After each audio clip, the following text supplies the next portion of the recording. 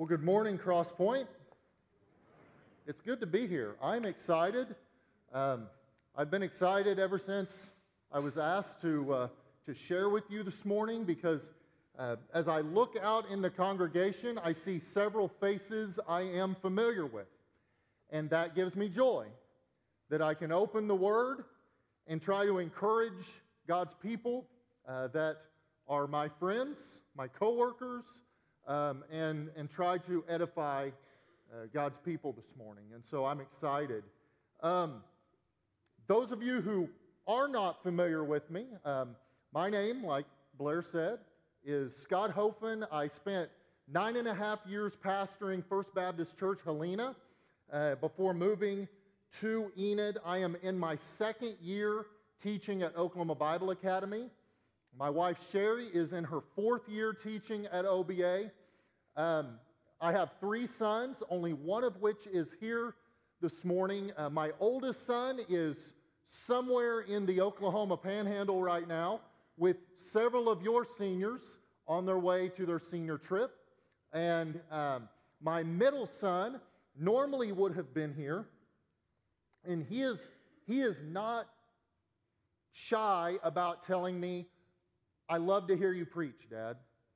And so when he came to us yesterday and asked if he could attend another church, not even our church, but another church to witness the baptism of his classmate, my heart was filled with joy.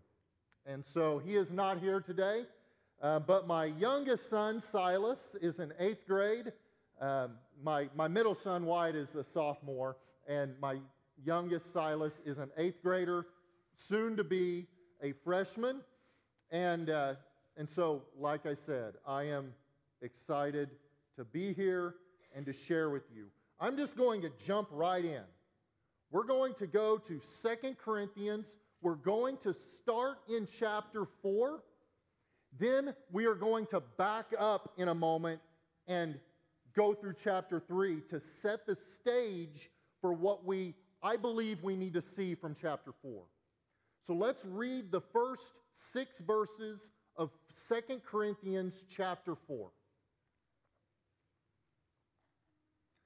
Therefore, having this ministry by the mercy of God, we do not lose heart, but we have renounced disgraceful, underhanded ways.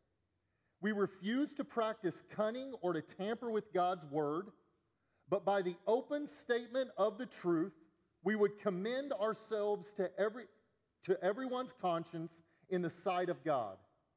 And even if our gospel is veiled, it is veiled only to those who are perishing.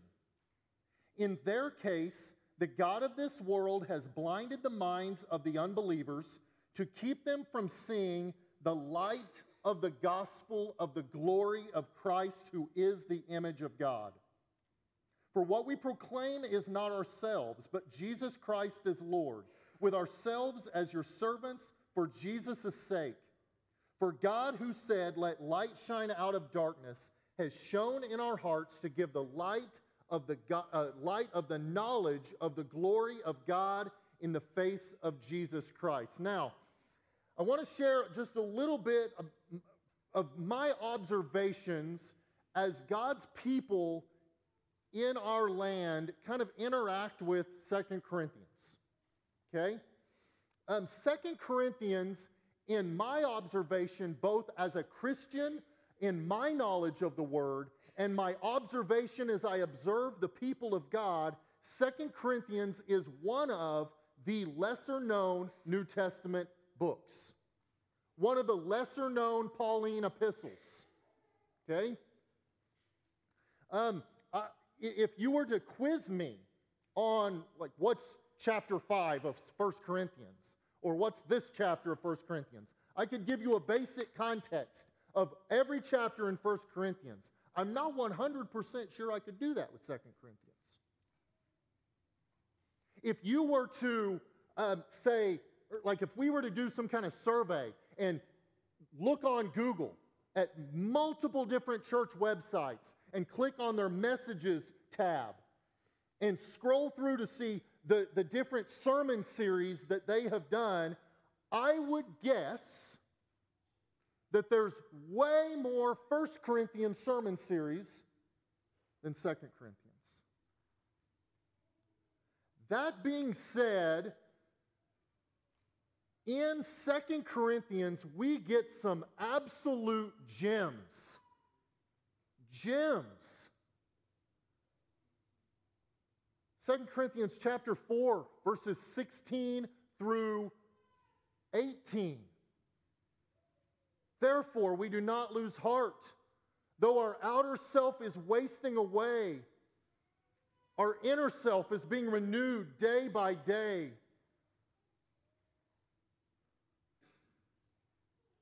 For this light and momentary affliction is preparing for you an eternal weight of glory beyond all comparison, as we look not to the things that are seen, but to the things that are unseen. Because the things that are seen are transient, but the things that are unseen are eternal.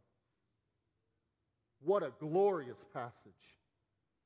A passage that means more and more and more to me the grayer my beard gets. Every year that passes, that passage means something more.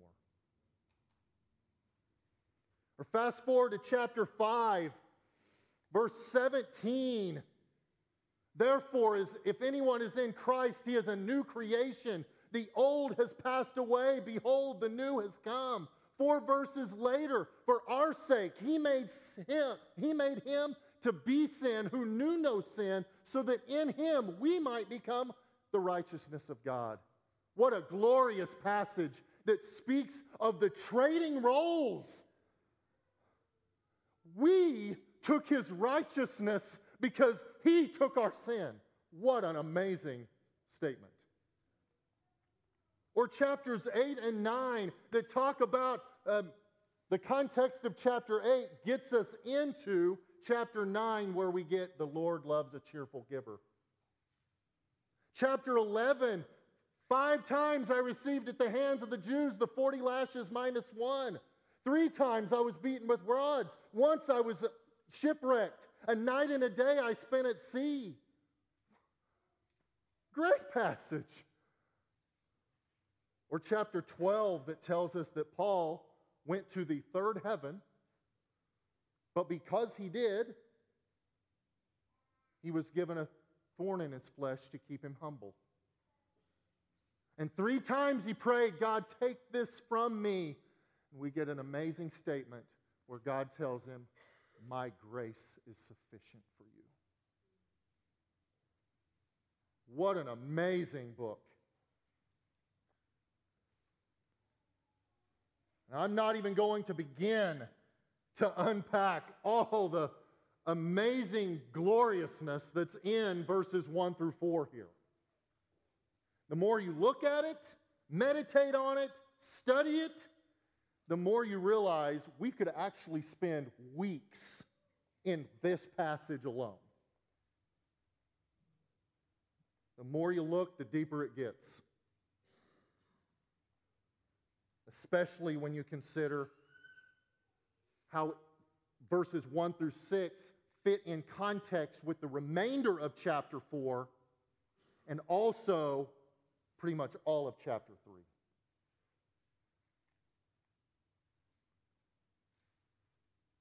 In fact, 2 Corinthians 3 and 4 together are some of the most amazing passages in the New Testament.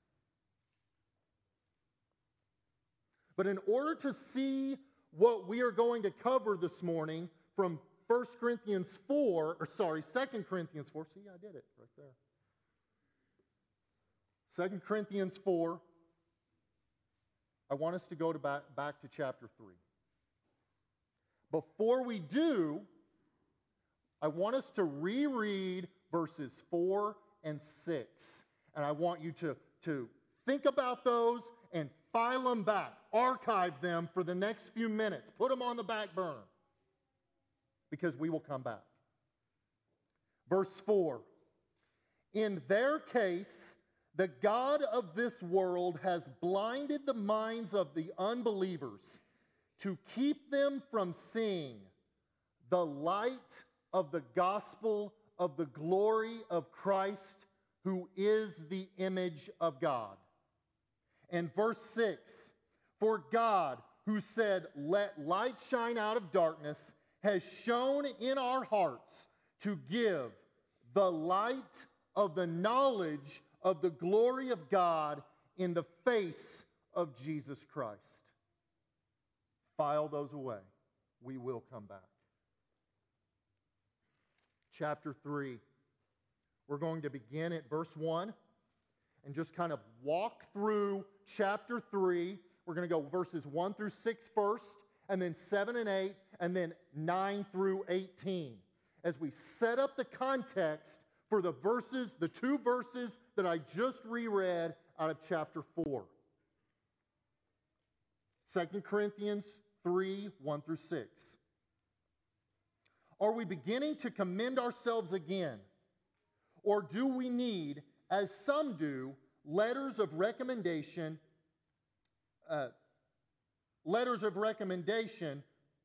to you or from you? You yourselves are our letter of recommendation, written on our hearts to be known and read by all. And you show that you are a letter from Christ, delivered by us, written not with ink, but with the Spirit of the living God, not on tablets of stone, but on tablets of human hearts. Such is the confidence that we have through Christ toward God. Not that we are sufficient in ourselves to claim anything as coming from us, but our sufficiency is from God, who has made us competent to be ministers of a new covenant, not of the letter, but of the Spirit. For the letter kills, but the Spirit gives life. Now, Paul, in his ministry, was constantly dealing with attacks from people claiming that he was not a real apostle. Now, it is true, Paul received his apostleship differently than the rest of the apostles. The rest of the apostles followed Jesus around during his earthly ministry for 3 years. They witnessed Jesus' teachings. They saw Jesus' miracles.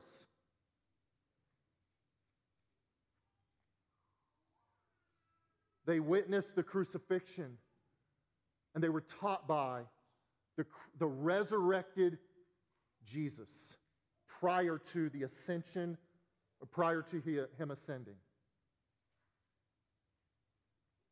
And people would say, Paul did not witness those things. Paul was not here during the earthly ministry, so he is not a real apostle. He was constantly dealing with that, his entire ministry. Paul himself acknowledged that he got his apostleship differently. In 1 Corinthians chapter 15, the resurrection chapter,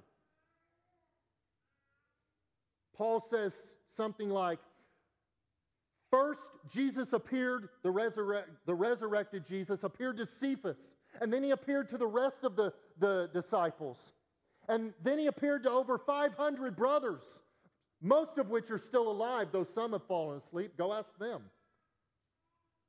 And then he says in verse 8, and last of all, as one untimely born, he appeared to me.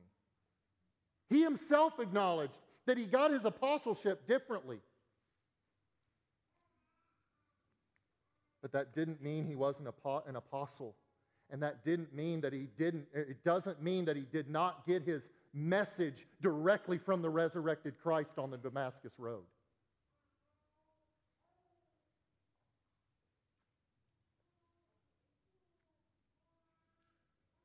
And what Paul is saying here in verses 1 through 6 is that the people who heard the gospel he preached, the people who believed in faith the gospel that he preached and repented of their sins and turned to Christ, it is their changed lives that act as a letter of recommendation to his apostleship.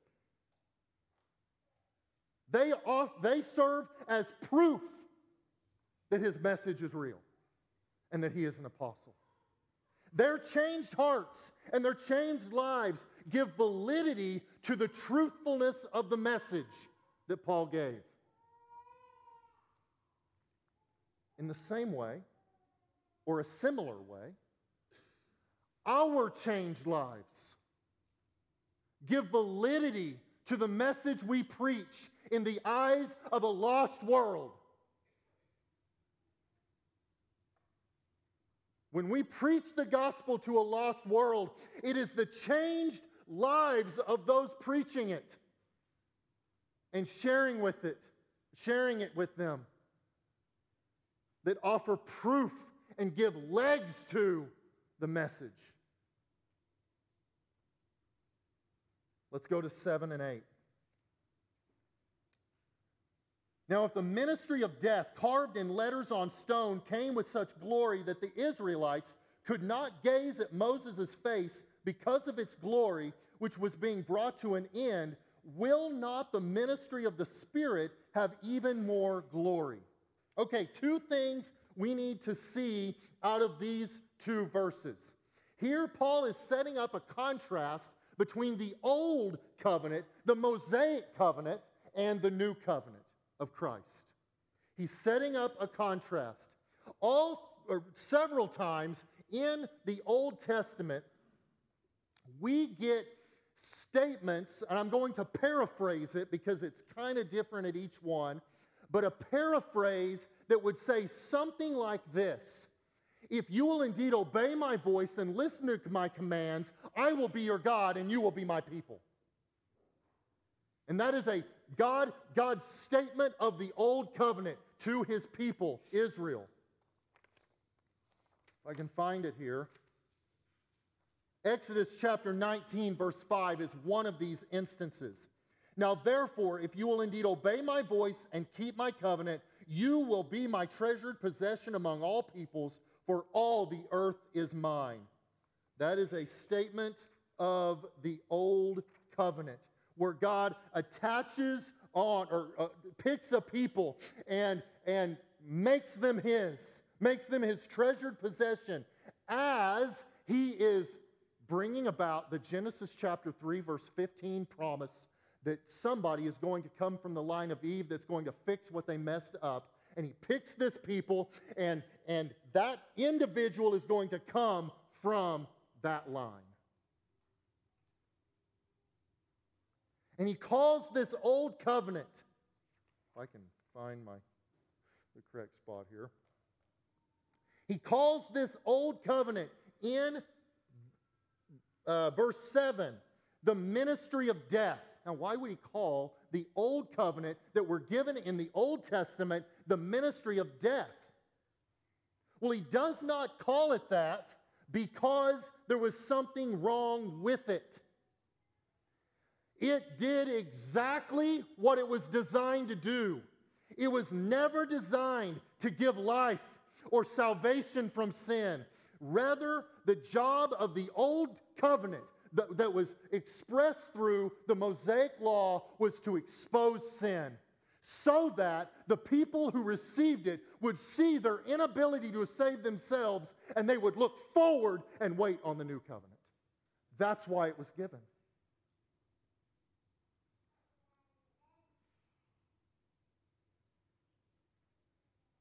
The second thing we need to see from verse 7 is that the people could not gaze on Moses' face.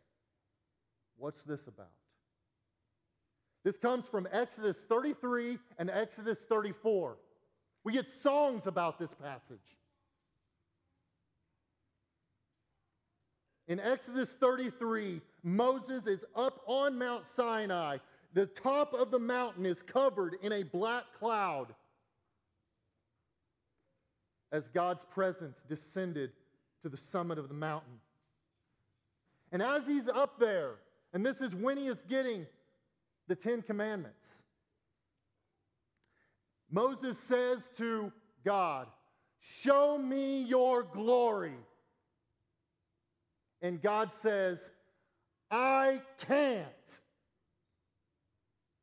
If you would see my entire full glory because I am holy and you are sinful, you would not survive. Here's what I'll do. I will shield you from the fullness of my glory as I pass by. And when I'm passed by, I will allow you to see my backside. Now, whatever this means, if he was allowed to see the backside of God or the vapor trail left as God went, like what was left, almost like the contrails when a plane flies, or something like what was left, or maybe it was the train of his robe. I don't know. But all we know is God shielded Moses from God. Sounds like the gospel. God shielded Moses from God, and as he uncovered him, and Moses was able to see not the full glory of God, but the partial glory of God, Moses took the tablets on his shoulders, marched down the mountain, and we got to the bottom of the mountain in Exodus 34. The people of Israel looked at him and went, "Whoa, what is going on, man? You're glowing." So he put a veil over his face to cover the glow. That is what is being referred to here. Let's go to verses 9 through 18. For if there was glory in the ministry of condemnation, the ministry of right... So, let me stop there. But if there was glory in the ministry of condemnation, the ministry of death, the old covenant, the ministry of righteousness, the new covenant, must far exceed it in glory. Indeed, in this case, what once had glory has come to have no glory at all because of the glory that surpasses it. For if what is being brought to an end came with glory, much more will what is permanent have glory. Since we have such a hope, we are very bold, not like Moses, who would put a veil over his face so that the Israelites might not gaze at the outcome of what was being brought to an end. But their minds were hardened. For to this day, when they read the old covenant, that same veil remains unlifted. Because only through Christ is it taken away. Yes, to this day, whenever Moses is read, a veil lies over their hearts. But when one turns to the Lord, the veil is removed. Now the Lord is the Spirit, and where the Spirit of the Lord is, there is freedom. And we all, with unveiled face, beholding the glory of the Lord, are being transformed into the same image from one degree of glory to another. For this comes from the Lord, who is the Spirit.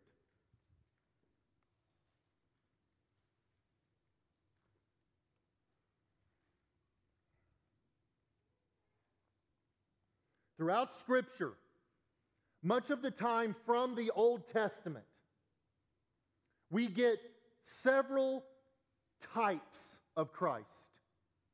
I'm referring to biblical typology. Biblical typology is where in the Old Testament, most of the time, we get these representatives that give us something, some sort of shadow. They play the role of Jesus in a minor way so that when the real thing comes, we can go, "Oh yeah, that's what was being talked about." That's biblical typology. For example, Genesis chapter 22, there's a father and son by the name of Abraham and Isaac. And Isaac had been promised, God promised Abraham Isaac for 25 years that this Genesis 3:15 child would come through the line of Isaac, who would come through Abraham. 25 years Abraham waited. The promised child of Isaac finally arrived. And what's God say? Go to the top of the mountain and sacrifice him. And Abraham's hand was literally on the way down with the knife when the hand of God stopped him. Now, wait a second. Seems like I've heard this story before. a long-awaited child finally arrives, and his father sacrifices him. Or Genesis 37 through 50 with Joseph. Jacob has 12 sons, but one of which stands apart, or stands alone. One of which is different, Joseph. It has an only begotten kind of feel to it. And the other brothers don't like it. And so they mistreat him. They try to kill him. They end up selling him into slavery. But what they intended for evil, God intended for good. God intended for the salvation of many. Correct me if I'm wrong, but I've heard that story too. I've heard that story with Jesus. In Hebrews, we get images of angels, high priests, sacrificial animals. But in each and every one of these comparisons, Jesus is always, always, always presented as better. He is the better one. In the same way, Moses, in this veil over his face scenario, is presented as a type of Christ. Moses, or should I say his face, acts as a mirror reflecting the glory of the Father. Jesus also displays the glory of his Father.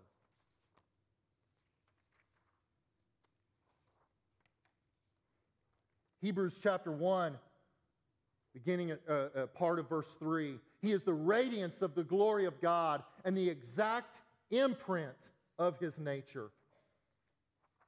John 14:9, Jesus said to him, have I been with you so long and you still do not know me, Philip? Whoever has seen the Father, whoever has seen me has seen the Father.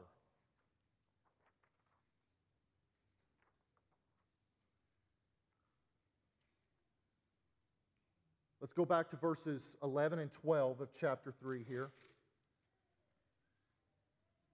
For if what was being brought to an end came with glory, much more will what is permanent have glory. Since we have such a hope, we are very bold. Let's do 13 as well. Not like Moses, who would put a veil over his face so that the Israelites might not gaze at the outcome of what was being brought to an end. When Moses' face was glowing, he put a veil over his face because, in verse 13, so that the Israelites might not gaze at the outcome of what was being brought to an end. He veiled his face because of the temporary, imperfect nature of his reflection of God, is what this most likely means. Christ's glory is veiled too. But whereas with Moses, the goal was to keep the veil on, Christ is different. The goal is to take the veil off, verse 16. But when one turns to the Lord, the veil is removed. Another difference, not only are they different because Moses desired to keep the veil on and Christ's veil is desired to be removed, but the difference is in who wears the veil. With Jesus, Jesus doesn't wear the veil. We do. We wear the veil. And with that, let's go back to chapter 4. But before we do, if you are a write in your Bible, underline in your Bible kind of a person, underline verse 16. But when one turns to the Lord, the veil is removed. Let's take that verse and tie it in the context with what Paul is saying in verses 4 and 6 of chapter 4. Let's take them off the back burner now. By this point, you may or you may not be beginning to pick up on what seems to jump off the page at me here. Verse 4. In their case, the God of this world has blinded the minds of the unbelievers to keep them from seeing the light of the gospel of the glory of Christ, who is the image of God. Verse 6. For God, who said, "Let light shine out of darkness," has shone in our hearts to give the light of the knowledge of the glory of God in the face of Jesus Christ. In verses 4 and 6, we get not quite, but almost identical statements. They are extremely similar, but not identical. Now, here's a question I have for you. Why didn't Paul just simply say, to keep them from seeing the light of the gospel, and leave it at that? Because in our church Bible Belt culture, that's kind of what we expect him to say. We throw around the term the gospel so much that we wouldn't think twice if Paul would have just said, to keep them from seeing the light of the gospel, period, done. That's not what he says. He qualifies what kind of gospel or what kind of good news this is. What kind of good news is it? It's the good news of the glory of Christ, who is the image of God. So why didn't Paul just stop it and keep them from seeing the light of the gospel? Because Christ is not just the means to the good news. Christ is the good news. Because Christ is not just the one who offered himself to secure our eternal salvation. He is the reward of our salvation. He's the reward of it. By the very definition given by Paul in verse 4, a lost person is defined as someone who is blind to this truth. And by the very definition given by Paul in verse 6 of a saved person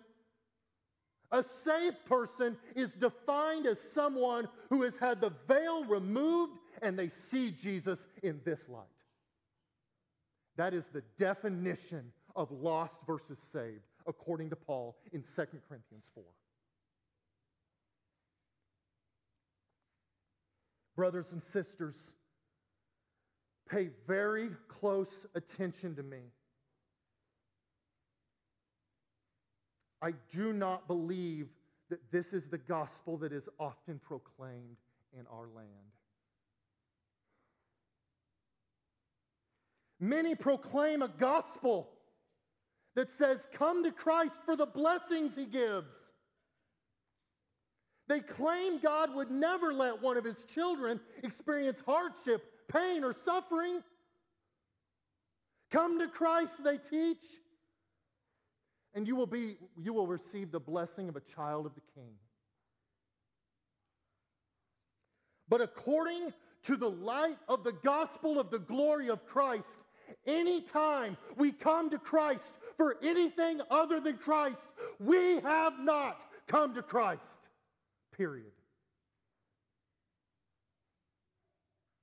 Brothers and sisters, it is in this observation that we can see a truth of the gospel that many, many professing Christians in our land simply do not seem to get. Many professing Christians verbally acknowledge Christ as their Savior. Who wouldn't? If you're told it's just, you're going to spend an eternity in hell and here's a ticket out.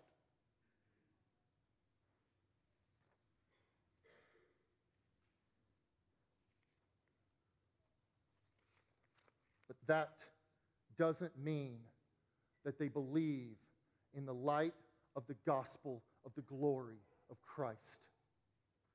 That doesn't mean the veil has been removed.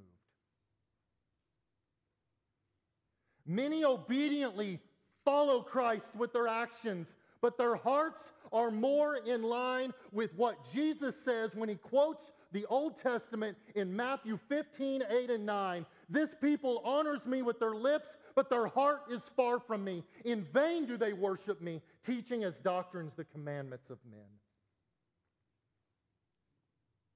Christ is often treated like someone who sucks the joy out of living. Like we have fun in life and then we get saved. Trust me, I was a pastor in the Bible Belt long enough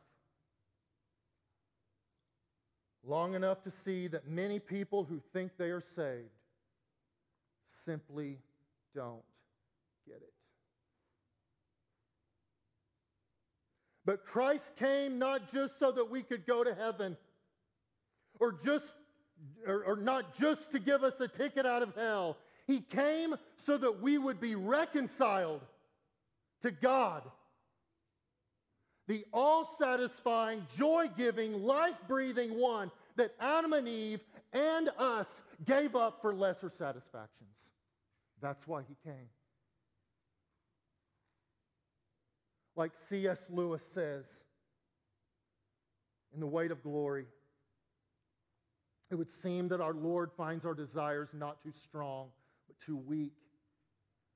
We are half-hearted creatures fooling about with drink and sex and ambition when infinite joy is offered to us.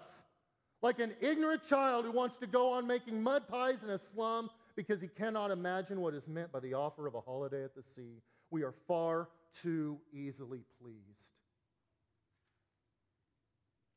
But the light of the gospel of the glory of Christ is what we can see in the New Testament when people get saved. This is the way the sinful woman from Luke 7 viewed her salvation. When she walks into the Pharisee's house, despising the shame, and proceeds to wash Jesus' feet with her tears and dry them with her hair. She understood the light of the gospel of the glory of Christ. This is the gospel Mary believed when she anointed Jesus' feet with expensive ointment, regardless of what the lost people, aka Judas, said about what they should do with that ointment. Why? Because she had a different treasure.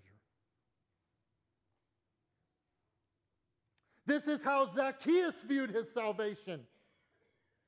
When he said, "Half my goods I give to the poor, and if I have defrauded anyone of anything, I will pay them back." I think he says tenfold. Do we have any accountants in the room? This isn't a great financial decision. Let's just kind of do a little bit of quick, fun math. Zacchaeus was a rich man, so let's say his bank account was $1 million. Half his goods he gives to the poor. His bank account just went from $1 million to $500,000 in one statement. Then, with the $500,000 that's left, if he has defrauded anyone of anything, he will pay them back tenfold. How much of his $500,000 was obtained through defrauding people? All of it. He just committed to go into debt for Jesus because he had a new treasure. This is how Zacchaeus understood his salvation. And it's in this knowing Christ in this way, this is how the Apostle Paul understood his salvation too. As I close, I want to share with you Philippians chapter 3, verses 7 through 12. But whatever gain I had, I counted as loss for the sake of Christ. Indeed, I count everything as loss because of the surpassing worth of knowing Christ Jesus my Lord. For his sake I have suffered the loss of all things and count them as rubbish in order that I may gain Christ and be found in him. Not having a righteousness of my own that comes from the law, but that which comes through faith in Christ, the righteousness from God that depends on faith. That I may know him and the power of his resurrection, that I may share in his sufferings, becoming like him in his death, that by any means possible I may attain the resurrection from the dead. Not that I have already obtained it, all this, or have already arrived at my goal, but I press on to take hold of that for which Christ Jesus took hold of me. For the Apostle Paul, all that mattered was being possessed by Jesus. All that mattered to him was Jesus, who was the single most valuable possession Paul and we have. Nothing else matters. Period. So as I close, as you might expect, I'm not going to ask you if Jesus Christ is your Savior. I'm not even going to ask you if Jesus Christ is your Lord. I do, however, want you to be brutally honest with yourself and with God. Has the veil been lifted? Has the veil been lifted so that you see the light of the gospel of the glory of Christ, who is the image of God? Is Jesus Christ the single most valuable possession you have? Let's pray. Father God, thank you that the gospel, your gospel of the light of the knowledge of the glory of Christ, or the light of the gospel of the glory of Christ, who is the image of God, is so much better than anything we could come up with. Thank you that you don't just save us, but you reconcile us back to you. That is what salvation means. Thank you that you are the reward, not just the one who obtained our salvation to give us the reward. What a good, amazing God you are. And I pray for all of us in this room who's had the veil removed. I pray that we would all live in this reality. We would live like this is the gospel that we've clinged to so tightly. And I pray for anyone in this room who still wears the veil. It's just like it says here. The goal is for the veil to be removed. You don't want it. You don't want the veil just on them. You don't want them to keep the veil. You want to remove it. So I pray that you would illuminate their hearts to the light of the gospel of the glory of Christ. And it's in his glorious name I pray. Amen.